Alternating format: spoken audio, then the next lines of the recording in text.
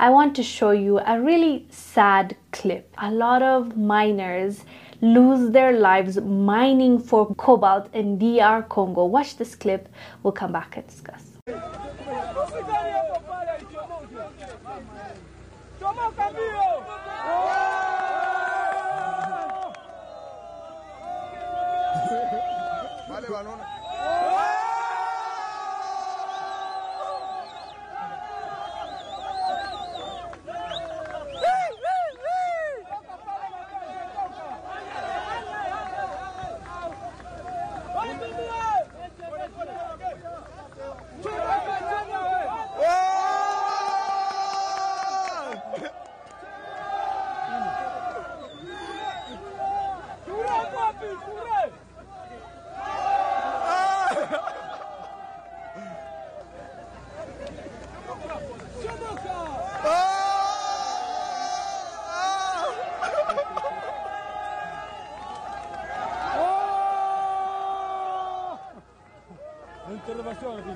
Vraiment.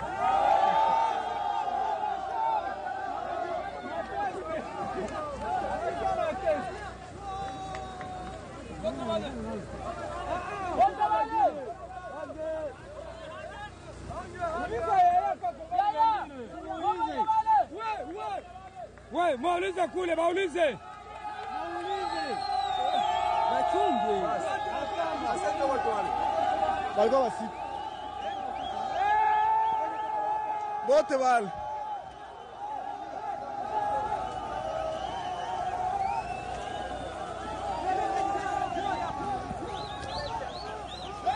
Hakuna wengine.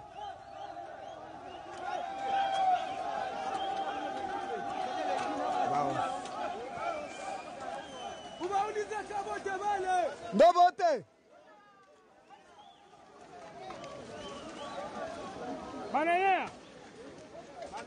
How brave are these men, risking their lives, and you saw even the ones that make it out, they still stay there, even though it's still risky to take out and help out their friends and their fellow co-workers. They're very brave, but it's just sad when you think about how many people don't actually make it out. And this is all for cobalt. This is all because the world needs electric cars and the world needs these phones and TV that we use. This is not fair. We need to ensure that they make it back home safe. We need to make it safe for these people. It's just so sad to see our people just losing their lives like their lives don't matter.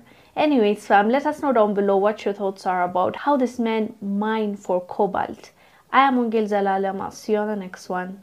Bye.